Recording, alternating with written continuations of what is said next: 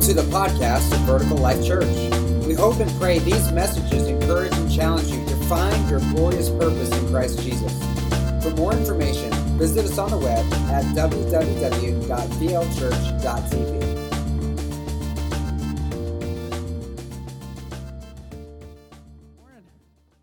We're doing well? Amen. How about the presence of the Lord this morning?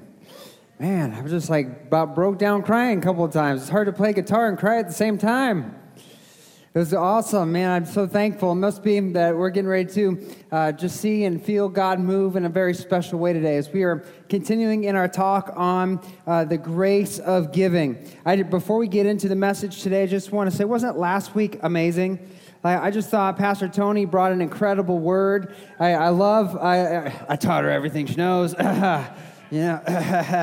No, but I just love discovering new ways to look at Scripture and learn in the Bible, and just that understanding that it's not just faith like a child, it's becoming humble like a child, and that God makes great things small, but He also makes small things great.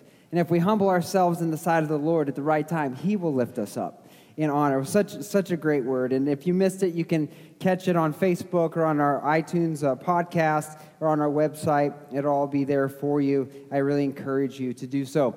Well, we are in week 2 of our series, The Grace of Giving. And last time we were together with you and we were talking about giving, we were talking about the why of giving.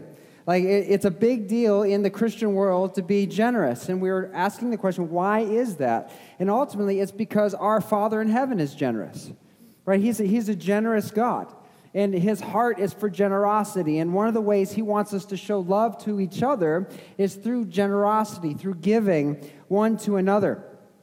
And so it's an important thing that we are walking and trying to grow in generosity. Now, generosity is not natural for everyone. I've testified about this before. I've probably shared this with you before, but when we were first married, Tony and I wasn't that generous. I'm growing in generosity. I mean, it was so bad that when we were out on a date, if she wanted something off my plate, she'd be risking drawing back a nub. I'd be like, just like a vicious dog ready to pounce. I'm like, if you wanted some of that, you should have ordered that. I would have ordered that for you, but this is my plate. Right? That's just like what I had in I was just like, man, I don't want to share this. I was excited to get this. It's like, I want the whole cheeseburger, not 3/4 of it, right? So, but I am repenting every day for that and growing in generosity. And I just appreciate God's grace and His forgiveness and His patience with us. He is so patient. But some of you, you don't struggle with generosity. It comes naturally to you. It's like a gift, and that's what we saw last time we were together, that there is a gift of favor, a gift of grace on your life in being generous. It just seems to be just second nature. You'd give somebody the shirt off your back the moment you heard about it, and that's an awesome thing. And so some of us might struggle, but other of us thrive in it, and you inspire us, those that struggle with generosity, to keep growing in our generosity. Because it's one of the tangible ways God uses us to carry His message of love to other people. And so it's a powerful tool that God uses to make His love tangible. And so today, we're not talking about the why of generosity, but we are going to talk about the duty of generosity. There is a duty on every child of God, every follower of Jesus Christ, in being generous. And though generosity is something we should all aspire to, again, we get to have a special gift of the Holy Spirit in the realm of giving. For the followers of Jesus Christ, God has called us to be givers in the area of tithing. And it's a special area that God has challenged every child of God, every believer to give, and there's a special blessing for that. We'll get into that next week. But we're going to talk about the duty of giving in the area of tithing. Now, many people have different views on tithing. And some people will say, well, man, that was in the Old Testament. That was in the law. And since that was in the Old Testament, we don't really have to do that today. And so that doesn't really apply to today's church, because that was in the Old Testament. And I would say there are other things in the Old Testament, like thou shalt not murder, that I think apply today, wouldn't you say? Like, just because we're in the New Testament, Jesus died and rose again, that doesn't mean we go out and just whack off anybody that we want to. Just go, man, they didn't make my meal right at McDonald's. Wham! That's not permitted, right? So there are things in the Old Testament that still apply today. And the thing about tithing is tithing came before the law. We see that with Abraham. Tithing was instructed in the law in Moses, and it continues on and through the New Testament. Many of the early church fathers, Irenaeus, Chrysostom, Jerome, Augustine, they're the disciples of the disciples. They all taught the relevance of tithing for the church.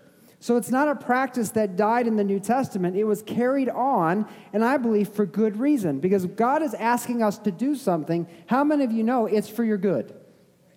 It's for good, right? He knows the plans he has for you. It's for good and not disaster, to give you a future and a hope. So if God is calling us to do something, if he's instructing us to do something, then it's for good reason.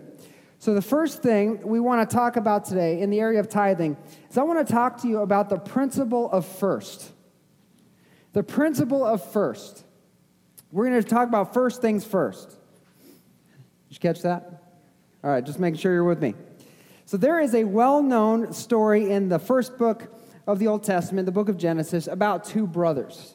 It's a famous story, and the older brother and the younger brother, they didn't really get along, and they're famous for not getting along very well. How many of you have a sibling that you grew up with that you don't really get along with? Anybody? Amen? Am I the only one? Like my brother and I, we never got along. I'm the younger, more special child.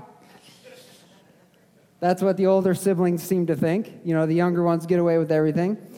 But my brother and I, we fought like cats and dogs. We did not get along. One day, I got home from school first. I would typically get home first because he was 2 years older than me.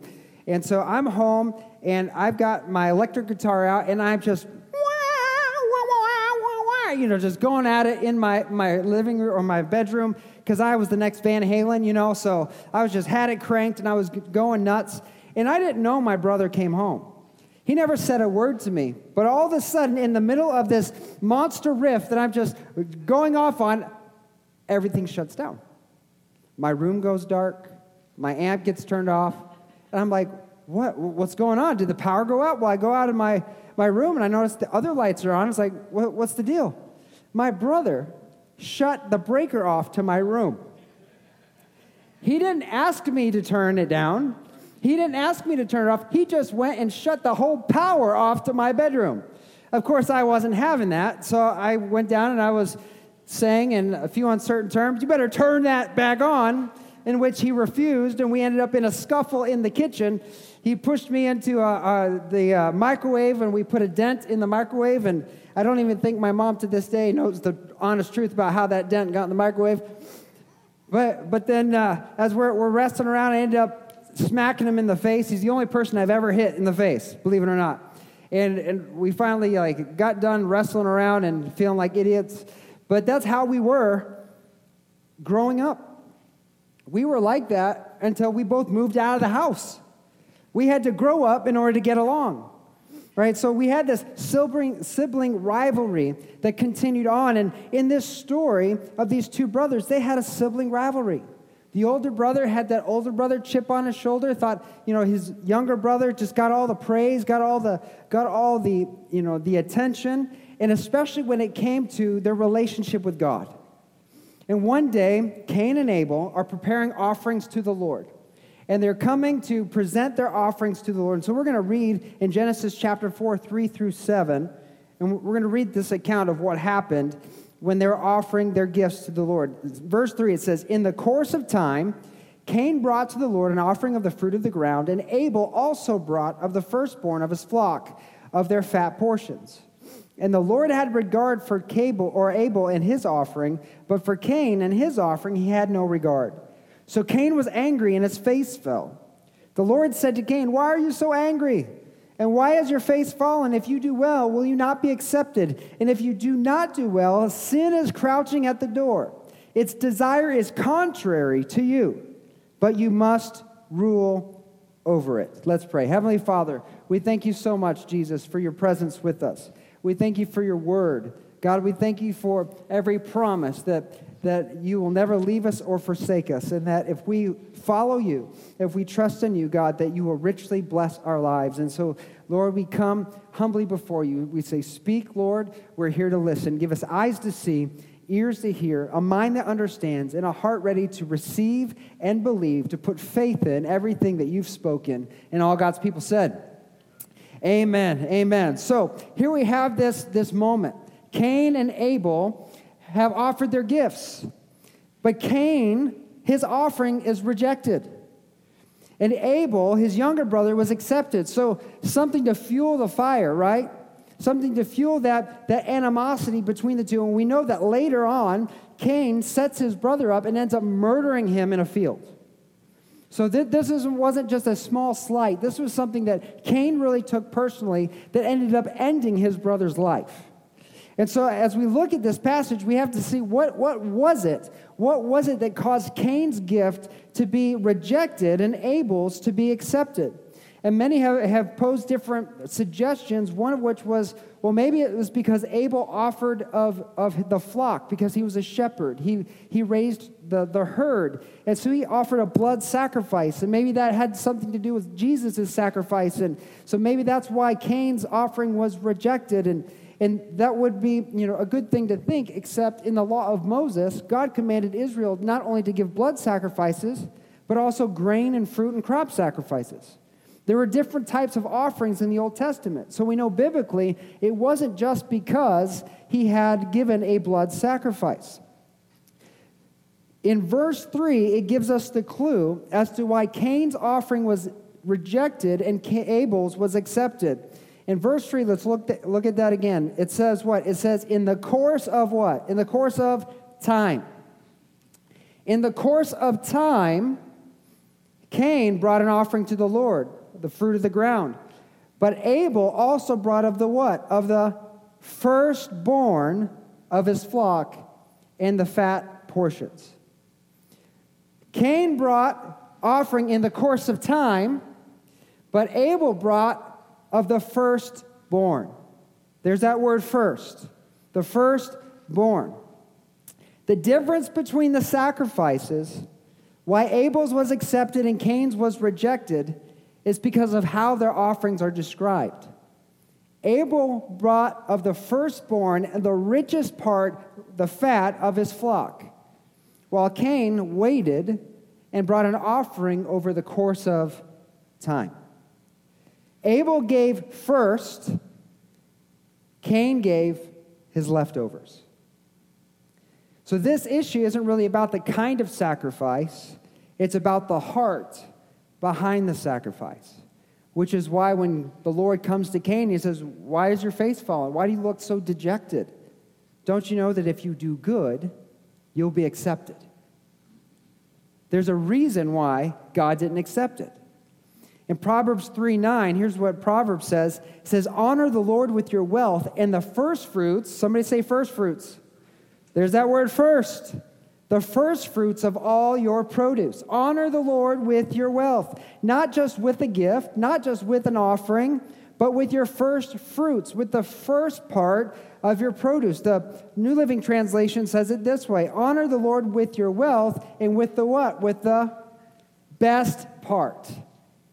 Isn't the first always the best? When you were in school and you were picking teams at recess, where did you want to be picked? First, right? When your parents come home with fresh, hot pizza and you open it up, what do you want? The first slice, right? When you're in a competition, you want to come in first. Why? First is always best. We always want first. We think of ourselves. We want to put ourselves first when we're thinking selfishly. Why? Because the first part is the best part. And so the reason why God rejected Cain and accepted Abel is because Abel put God first and Cain didn't. It's all about your priority list. In Exodus 20, verse 3, in the 10 Commandments, the very first commandment, what does God say? He says, you shall not have any other gods before me. It's interesting that he uses that word before. Other translations will say you can't have any other gods but me. But most translations will translate it this way: no gods before me. It carries the idea that God wants to be the utmost, highest priority in your life. That he wants his people to worship him and him alone. No other gods before him. He wants to be first in position in your life. First place. Most important. He wants to be in the best place. That's where God wants to be. So one of the areas God commanded to put his people first was in their finances, in their wealth. God blessed the people. We saw this last week. Everything, the last time we were together, everything God that we have belongs to God anyway. It all belongs to God. And since it all belongs to God, we don't own it, we just manage it. We're just caretakers of what God has given. And so God, he is instructing his people in the tithe to give him of the tithes when he gave them the law of Moses. In ancient Israel, they farmed and they raised animals, they grew crops, and so often their tithes were in denominations of livestock and different crops that they raised. But nevertheless, in the New Testament, in our day and age, the wealth that we have, what we've been given, God's instructing us to give of our finances, give of our paychecks. And the word tithe simply means a tenth. Somebody say a tenth. Tithe means a tenth. So he wants us to give him a tenth of what we earn back to the Lord. And Jesus affirms this in the New Testament. Matthew 23:23, he's talking to these Pharisees, these religious leaders, the people he keeps butting heads with all the time, and he's kind of rebuking them a little bit because of their hypocrisy. Look what he says. He says, "Woe to you, scribes and Pharisees, hypocrites! For you tithe mint and dill and cumin, and have neglected the weightier matters of the law, justice, mercy, and faithfulness. These you ought to have done without neglecting the others." So Jesus is blasting these religious leaders, these Pharisees, these religious guys, for tithing of their most minuscule seasonings. This would be like going into your spice rack and emptying out your salt shaker and getting a tenth out of your salt shaker, getting a tenth out of your cumin shaker, a little tenth out of your pepper, a little tenth out of your taco seasoning, whatever you have. And then offering that to the Lord, being so careful to tithe even the most minuscule things, but yet they also forsook weightier things. They forsake faithfulness and compassion and justice and mercy. But look what Jesus says to these religious leaders. He's talking about tithing. He says, "These you ought to have done." You should be tithing. You should be giving. But don't neglect your heart too. Don't neglect your heart. So hear me when I say this. This is a beautiful thing that Jesus is saying. Tithing doesn't make you spiritual. It's not a quick fix for faithlessness or lacking in character. Jesus tells them you should be doing these things. You should be walking by faith. You should be living by the things you say you believe. This means that the purpose of this rebuke, it's flowing from a heart of love, not a heart of pride. Tithing doesn't make you look good if you're neglecting the heart that the Lord wants from you. Tithing doesn't make you more spiritual. What it does is it just allows you to obey the Lord. The religious leaders were always falling away into self-righteousness. They were proud of what they gave. They would give in public. They would pray in public. They would dress to look like they were super spiritual in front of other people. They had this zeal for the admiration of men. And so when they gave to be seen.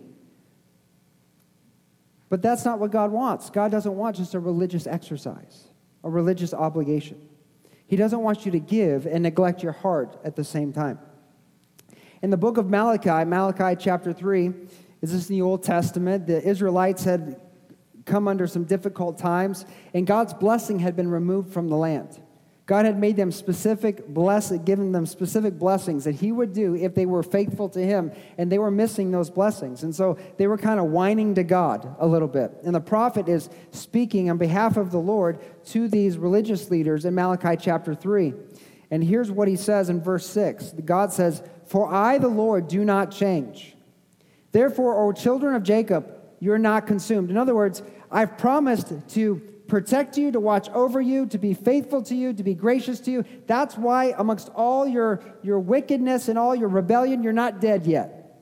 That's what he's saying. Verse 7, from the days of your fathers you have turned aside from my statutes, and you've not kept them. In other words, I've been gracious to you, and you didn't deserve it. Return to me, and I will return to you, says the Lord of hosts.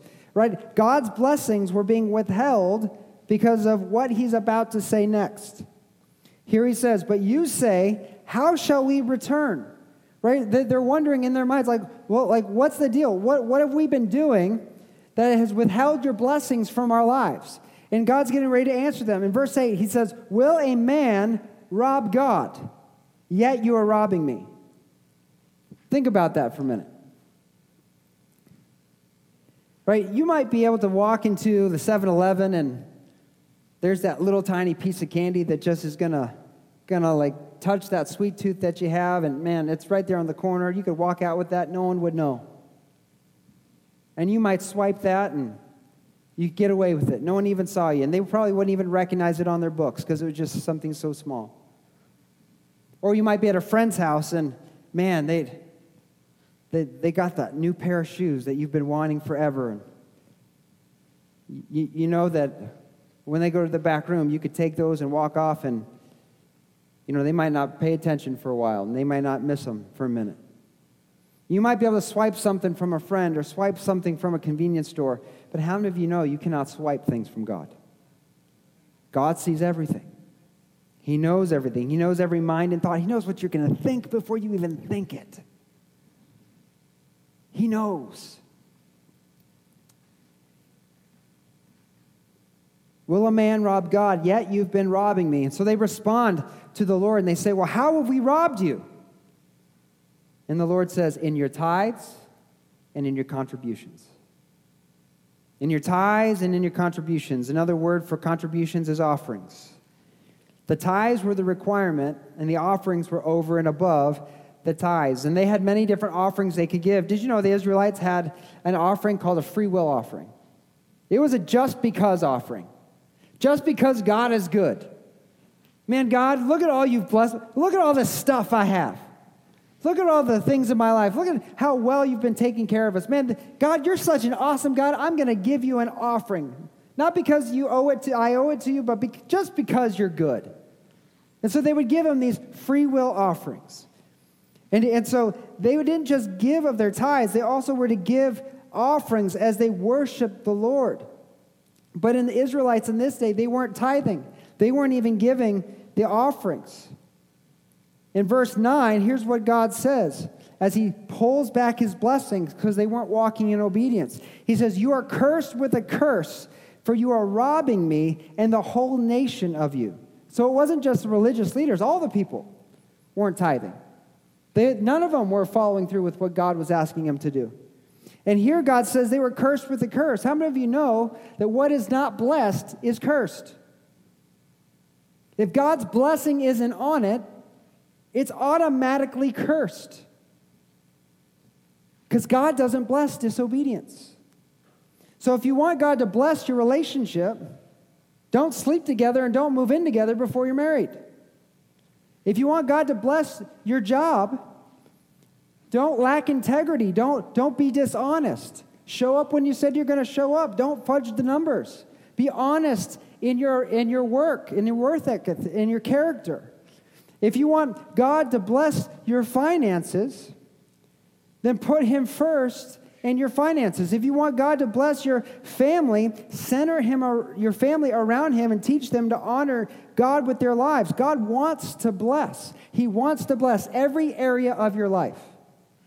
That's what God does. Jesus came, John 10:10. What I've come that you might have life and what? Life more abundantly. Life overflowing. Life without measure. He wants to bless you in a way that you can't even contain all the blessings. That's God's heart for you.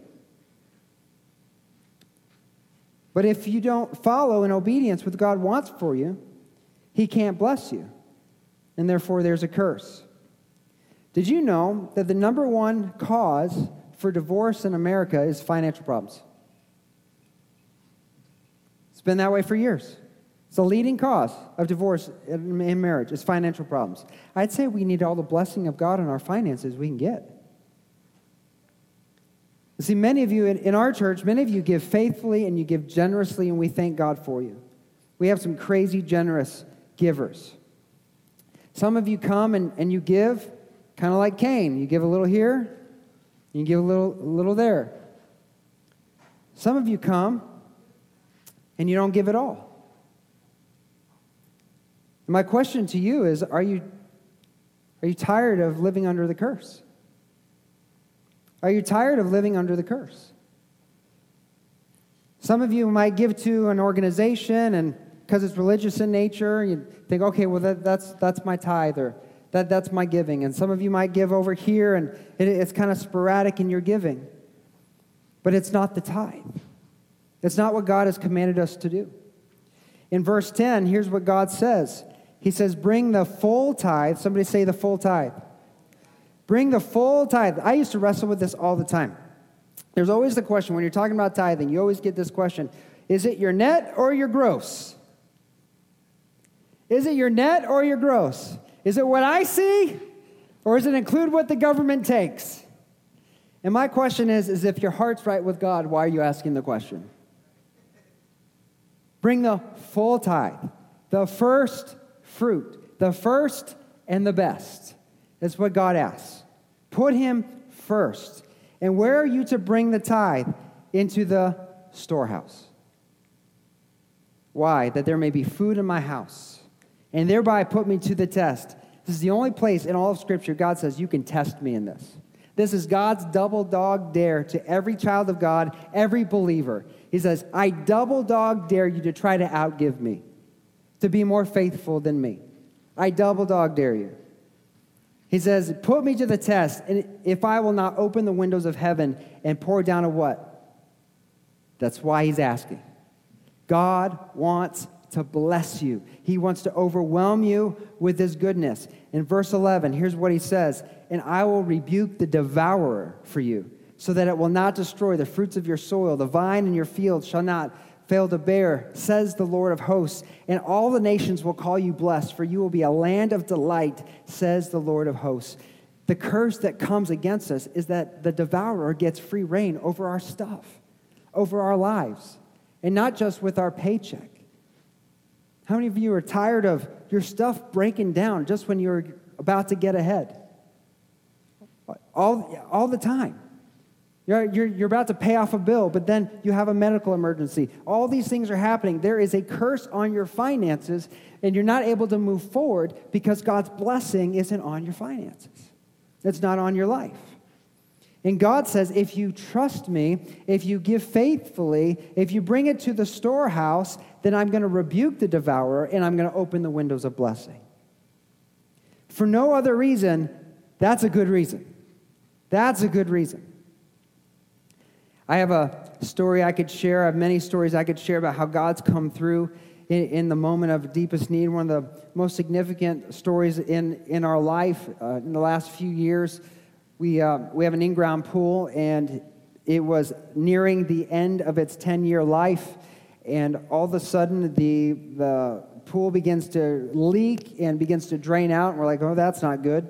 You know, that's going to require some repair. And then all of a sudden the sidewalls of the pool cave in, and the liner rips out, and it just looks like a swamp back there. It's horrible. We get a pool company out to look at it, and we're looking at about a $10,000 bill. And we didn't have that money. We didn't have even close to that. And so Tony and I, we just started praying. We're like, God, you promised. You promised to take care of our needs. You promised that if we gave to you faithfully, you would take care of all of our needs. And we have a big need right now. I know that we don't absolutely need a pool because we're spoiled Americans. We feel like we do. But we have one. And if we have it, we need it to be fixed. And so we began praying. And it was probably weeks and weeks. We didn't know how this was going to go. And then not long after that, my grandfather passed away. And then shortly after that, my grandma passed away. And I had no idea, but my grandfather had written us into his will. And they left us a little bit of an inheritance that not only enabled us to fix the pool, but also do other remodeling projects around our house that we've been wanting to do that we couldn't afford to do. God came through in a miraculous and powerful way. And we've got stuff that we want to do now to the house, but we're not praying because we like Greg and Lori. We want to keep them around for a while. Because it seems like God's taking out relatives when we need something paid for. But God does this. He comes through. I could recount time and time again of getting random checks in the mail and just blessings from people. Not long ago, there was a pastor who was praying for us, and he just said, man, I just feel like God laid you on my heart and gave me a $1,000 check for nothing. For nothing. And he didn't know that we were planning on going on vacation. And we had an unexpected bill, and we didn't know how we were going to pay for the vacation other than rack up credit card debt, and the man just paid for it. I mean, God's always doing these types of things. Always doing, because he's faithful to his word. So we tithe, yes, because it's God's will and because he's commanding us to do it, but it's so we open the window of blessing. And there are also practical reasons why God set up the tithe this way. I want to cover a couple of those with you. In verse 10, he said in Malachi, bring the tithes into the storehouse so there may be food in his house. In ancient Israel, God commanded the people of Israel to bring the food to the storehouse, but not because he was hungry. How many of you know God doesn't eat like we eat? Right? In Psalm 50, 12, and 13, it says, if I were hungry, I wouldn't tell you, for all the world is mine and everything in it. Do I eat the meat of bulls? Do I drink the blood of goats? Now, this was written before Jesus came, and I imagine that after the incarnation and him being born to Mary, one taste of a T-bone steak, he probably changes his mind about this one. You know, it's good. Steak is good. Meat is good. But God doesn't eat like we eat. And in India, the Sadish, the guy that runs the orphanage in India that we've been supporting, we did the Christmas blessing, he'll send me pictures of shrines all over where they have vegetables and different foods there at the shrines as an offering to the Lord that they're trying to feed their gods. God doesn't eat like we eat. He doesn't need that type of food. And here God is really sarcastically speaking. He's like, man, if I were hungry, I'm not going to ask you to get me anything. Everything in the world is mine. It's mine. I don't need your permission, and I don't need your help because he could probably cook better than we can anyway. Right? The sacrifices we give aren't for him to eat. That's not why he wants food in his storehouse. We're not feeding him. God doesn't even need our offerings. Did you know that? He doesn't even need them. But he wants them. Sometimes we get this idea that God needs us to give, but it's not the case. He wants us to give, to participate in the ministry he's established here on earth, so that we can be blessed by our participation.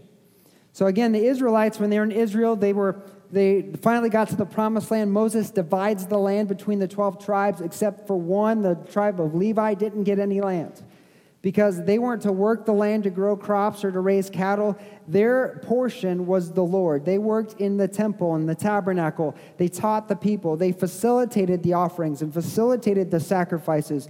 And so God's way of taking care of the priests of Levi was that they were to partake of the holy things because they couldn't make a living for themselves. So when God instructed the people to bring the tithes to the storehouse, what he was saying is bring your tithes to the temple. Bring your tithes your offerings to the temple, and there they'll be offered, there they'll be sacrificed, and that's how I'm going to take care of the ministry that I have for the people of God. And the same is true for the church in the New Testament. 1 Corinthians 9:14, Paul says, in the same way, the Lord ordered that those who preach the good news should be supported by those who benefit from it.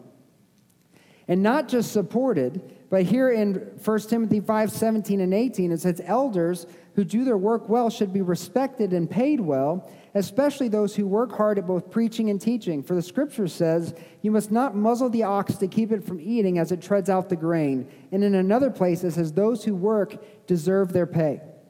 In another translation in the King James, in verse 17, it says, those who work well are worthy of double honor.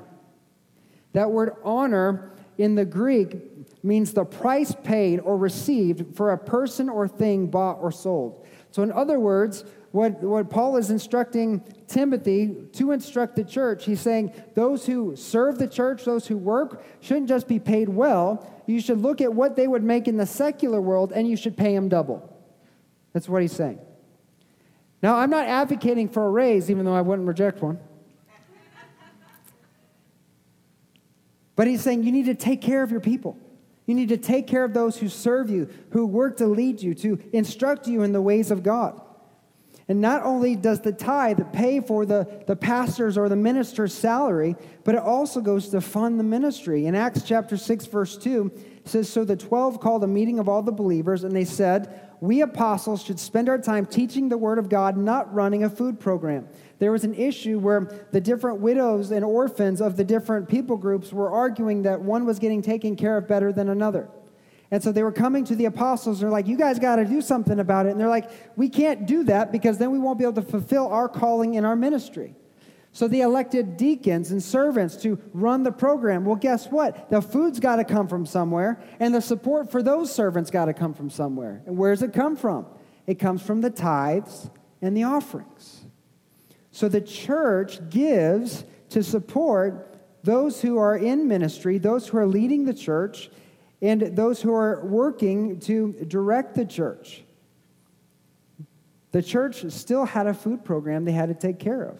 So the people give to support that. So everyone in the church, whether a lay person or ministry staff, we're all called of God to give our first and our best, and to bring that tithe into the storehouse. For us, it's not the temple in Israel. For us, it's our local church. It's where we worship. It's where we serve. And just as a side note, especially if you're looking to grow up in spiritual leadership here at Vertical Life Church, one of the things we look at to see if you're spiritually mature and ready to raise up into leadership is your giving record. Whether or not you're consistent in your tithes and offerings. And you say, well, why? It's because how can you lead the church if you're not even supporting the church? How can you lead in the vision and mission of the church if you're not at the ground level, basic level, supporting the vision and mission of the church? So these are practical reasons why we should give. So it's important we're all giving, that we're all funding the ministry, so God's work can move forward and the Spirit is not stifled in our personal growth and in our growth as a church at large. And I just want to say, and I want you to hear my heart on this, that this isn't to be condemning, right? Jesus said, remain in the truth, and it will what? It'll set you free. So even though the truth can be hard to wrestle with, it's for our good. And we can't shy away from the truth. And there are some that will come to ministries and they'll receive of the ministers, they'll receive of the well-being and the goodness of the church, but they won't put anything back into it. They won't contribute anything back into it. And if that's where you are, I just want to be honest, you are taking advantage of the church. You're taking advantage of the well-being of the church. And again, the church had a food program. And in Thessalonica, there were some, Paul addresses in 2 Thessalonians, who weren't putting anything back into the program. They were receiving, but they weren't giving. In 2 Thessalonians 3:10 through 12, Paul says, even while we were with you, we gave you this command: those unwilling to work will not get to what? Eat. Yet we hear that some of you are living idle lives, refusing to work and meddling in other people's business. We command such people and urge them in the name of the Lord Jesus Christ to settle down and work to earn their own living. In other words, he's saying is don't take advantage of the church. There's help for when you need it, but don't abuse it by just receiving and not putting anything back. Position yourself to be able to give back, because it's better to give than what? Receive anyway. So, first things first, we give God our first and our best.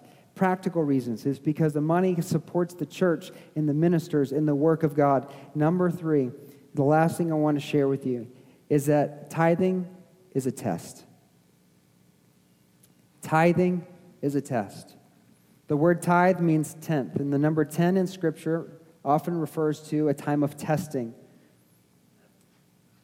The Lord, again, in the 10 commandments, what were the 10 commandments? It was the covenant of God. It was the test to Israel, whether or not they were going to trust in God and believe in God first among all other things. The tithe is a tangible way that they would put their faith and trust in God. So again, in the Ten Commandments, God says you should have no other gods before him, that you should give the best portion, our first and our best. The reason why tithing is a struggle and can be a struggle is because our faith and our trust is being tested on who we're going to trust in or what we're going to trust in. Are we going to trust God at his word, in his faithfulness, or are we going to trust ourselves to work out our own problems? In 1 Peter 1, 6 and 7, Peter talks about trials and what their purpose is. He says, "Be truly glad. There is wonderful joy ahead, even though you must endure many trials for a little while." Okay. Let's see you do that, Peter. Let's see you be joyful ahead in all these trials, right? I can tell you I'm not really laughing unless it's out of sarcasm when things are going bad, right? It's like that nervous laughter. Yeah, okay. But he says these trials will what? They'll show your faith is genuine. Trials show that your faith is genuine. It's being tested as fire tests and purifies gold, though your faith is far more precious than mere gold. So when your faith remains strong through many trials, it will bring you much praise and glory and honor. Why? Because God blesses faith. God blesses faithfulness. And God's preparing a blessing for you, not just in this life, but in the life to come, to reward you of every moment of faithfulness you expressed in your life. Every time you said, "God, it hurts, but I'll do it anyway. God, I don't understand, but I'm going to trust you anyway. God, I'm not sure, but I'm going to trust you anyway." Every moment you made those decisions, God stored up treasure for you in heaven. That's why Jesus said, "Lay up for yourselves treasure in heaven where moth cannot corrupt and thief cannot break in and steal." There's treasure in heaven. There's a reward for you for every part of trust, every place of trust you put Christ in your life. That word trial can also mean temptation. There's a temptation to not give. When you look at your bills and you look at your paycheck, there's a temptation to not give. But how many of you guys know God does impossible math? Impossible math. The feeding of the 5,000 with 5 loaves of bread and 2 fish. God does impossible math. Your little amount does not overtake his ability to provide. The word test means to examine, to prove, or scrutinize, to determine the quality of something. And that's what really God is getting at with the tithe.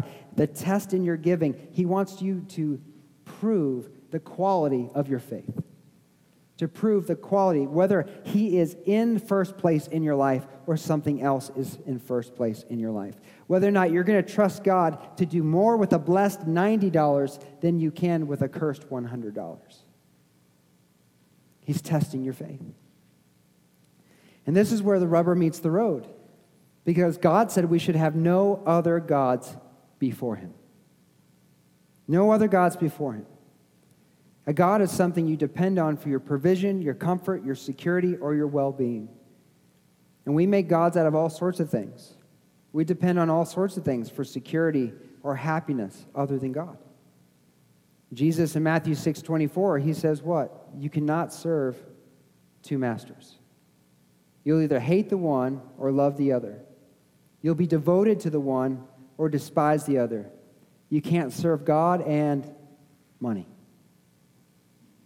You're either going to serve God in your finances or you're going to serve money. That word money is also the word mammon in the original language. And many early church fathers believed that was actually a personification of a spiritual entity that was over money, a demonic force that was leading a temptation into greed and in the love of money. It's why the Scripture also says the love of money is the root of all evil.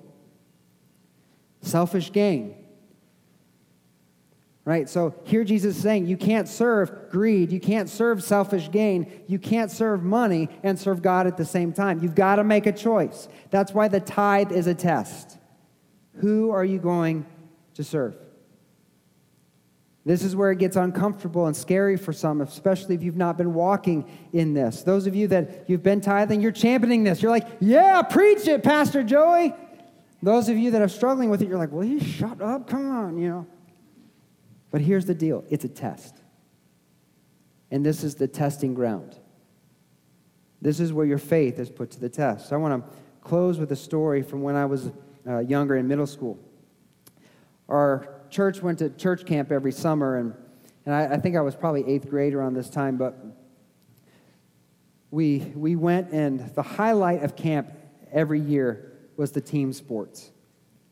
It was when we'd break up into teams and we could play different sports, and I don't know whose idea this was, but they're the biggest idiot in the world.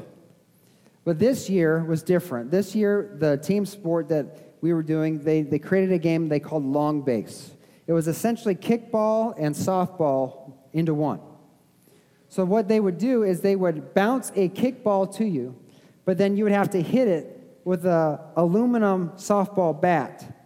And you'd run to first base and back. And you could get as many people on first base as you wanted, but when the last person hit the ball, everyone had to run, and that's how you scored.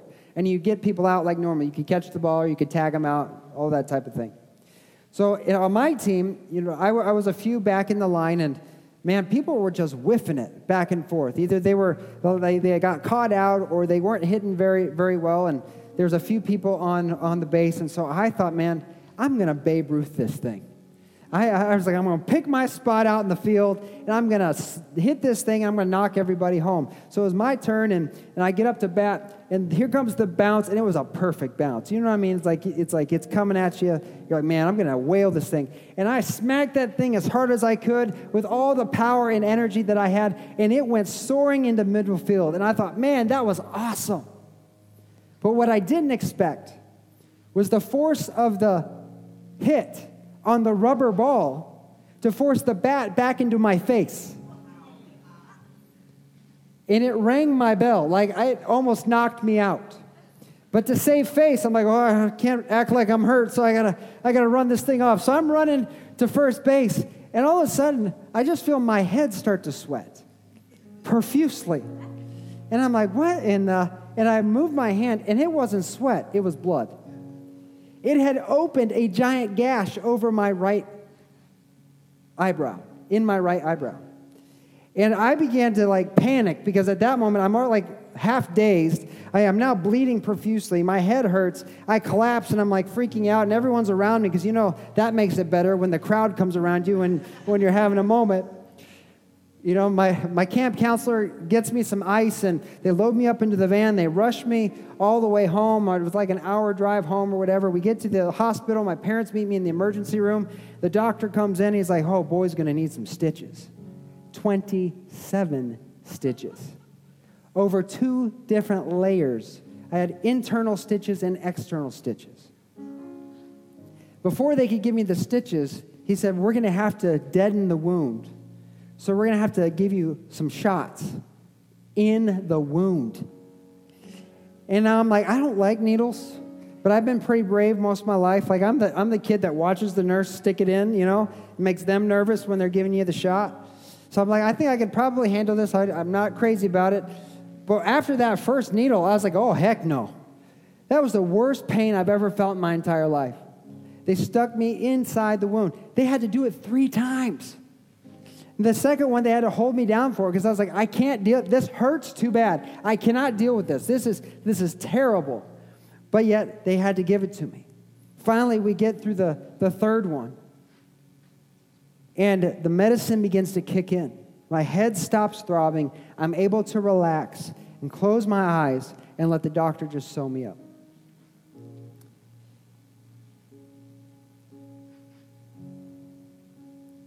Jesus said he's come to give us life and life more abundantly.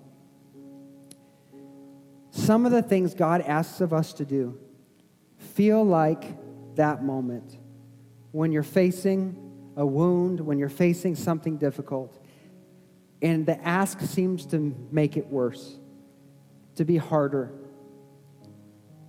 Now, I didn't ask him to stick the needles into my skull. But what the doctors knew that I didn't is that when they did, then I would be brought to peace, and then I could heal. Often trials are just like that. They're painful. But going through them allows us to heal and allows us to get stronger. And I've learned a thing or two. I've learned you don't hit a rubber ball with a metal bat.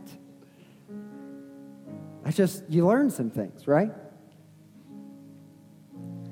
But this is kind of like tithing. Some of you might be like, man, our finances are so tight. My job's just not providing. I just don't know if I can take that step. I know it's painful. But you know what?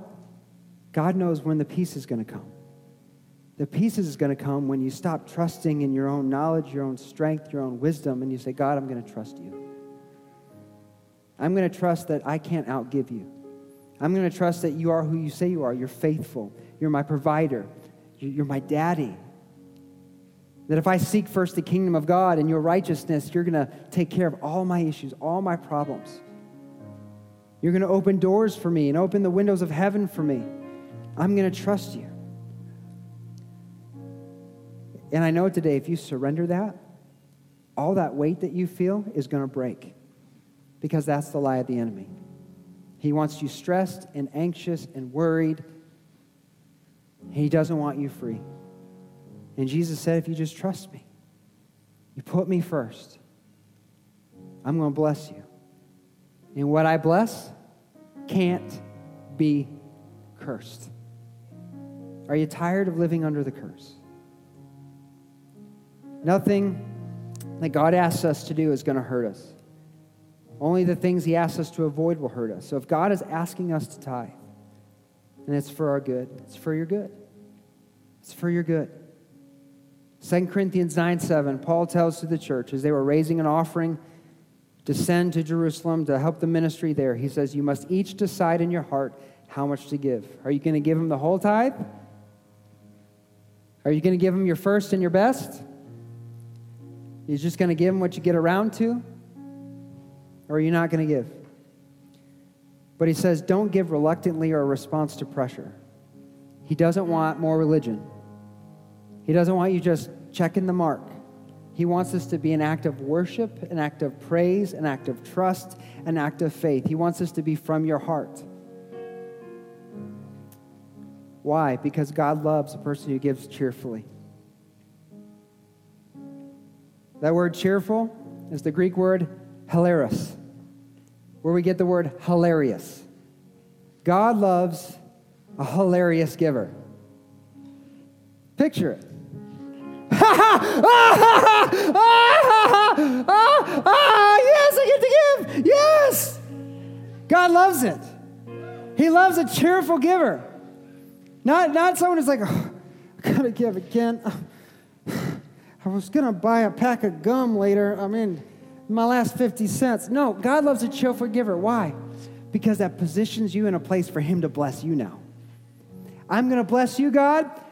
And God's like, okay, guess what? Here come the blessings. Here comes the blessing for you. You give to me in faith with the right attitude, and I'm opening those windows of heaven, and I'm pouring out a blessing that you'll have no room to receive. You're going to have so much blessing in your life, in all different areas in your life, you're going to have to start sharing with other people. You're going to have to start pouring it out to other people because you can't contain it. And that's God's multiplication effect. That's why generosity is such a part of his heart, because it's a tangible way his love encounters people. It's the heart of God to give. It's the duty of God, duty of the believer to give. And the challenge for you today, if you've not been tithing, is to start. If you have been tithing, then start walking in greater faith. And start sowing in maybe greater generosity. We've got ministries, missionaries that we try to support. We've got our Project Homecoming that is a continual need as we are preparing to move into the new space, and we'll have needs for that. There are other areas other than just the tithe, the general resources that we use that we have need for. Pray about taking a step of faith and growing in your generosity, that God's storehouse may always be full, that we'll always have everything that we need. And I know God will bless you for it. Let's bow for prayer. Heavenly Father, I know money is always an uncomfortable subject, Lord, and I'm not going to be dishonest and say it's not uncomfortable for me to even talk about. But Lord, it's not a shameful thing. It's a joyful thing because we know this is a pathway to blessing. It's not a get-rich-quick scheme. It's not a solve all my problems scheme, but it is a doorway to being blessed. And God, I want to be blessed today. I want our church to be blessed. I want everyone in this house, everyone who calls Vertical Life Church home, to be blessed as they trust you with their finances, God. And I'm so excited to hear the stories and the testimonies of those that say, I wasn't tithing, but I decided to take God at his word and take that step of faith to grow in my relationship with God. And we're tithing now, and here's what happened. And just rejoice together as, God, you're moving in power and your love is on display. God, give us the faith to obey and trust you at your word. Again, will you today take a step of faith and trust God in your tithes? Maybe you're here today and you say, Pastor Joey, that's me. With every head bowed, every eye closed, no one looking around. Pastor Joey, I've not been giving faithfully. And I've given here or there. I've made donations, but I've not been faithful in the tithe. But I want to be. I want to be faithful. I want to take that step. Would you pray for me? Would you pray that I would have the courage to take that step of faith? If that's you, would you just slip your hand up? I just want to pray for you. Amen. Amen. Just slip your hand up and put it right back down. Pastor Joey, pray for me. Amen. Amen. Amen. God, you saw the hands. And I know you delight. You delight in those who want to take that step of faith. God, I pray you give them the courage and the boldness to step out. Lord, that first time is always the hardest. But God, I know the peace that's going to come the moment they begin taking that step of faith. So God, I just silence the voice of the enemy. I silence every fear and doubt and worry. And God, I just speak life and joy over them as they give to you, God. And I just pray in that first gift, that first step, Lord, that joy would flood their hearts. Hope and expectation of good things would flood their hearts. Security that can only come from on high. That Psalm 91, wrap your arms around them with the wings of heaven. Security, God, would just cover them in the name of Jesus. I thank you for what is to come. I thank you for what's to come in our offering, our Heart for the House offering next week. As each of us are praying and asking God, what would you have us to give over and above our tithes as a one-time sacrificial gift? God, I thank you for what you've already prepared as a blessing for this house. Now, God, as we enter this time of prayer, in a time of response, I pray, Holy Spirit, you draw every heart. I pray, Lord, that you'd work and move, that if one needs a prophetic word, God, they'd receive it. One needs a healing, they'd receive it. And that today, God, Jesus, you'd be glorified in our faithfulness. In Jesus' name, amen. Let's stand up for just a moment as Tony leads us in a song. I'm going to invite our prayer team to come down. Maybe you want to come and pray about your heart, about giving. Maybe you want to pray about something else going on in your life. Maybe you're battling a sickness, an illness, or a depression, or kind of darkness on your life, and you'd like to have prayer. We'll be down here to pray with you. If you need to receive Jesus as your Lord and Savior, to trust him with your heart and life, we'll be down here to pray with you, to exalt the Lord with you. And I want to encourage you, if God's speaking to your heart, the offering buckets are still down here. You want to begin tithing today, you can make that gift today. But whatever God is speaking to your heart, whatever you need prayer for, we're going to invite you to come and pray as Tony leads us, and then we'll close in just a minute.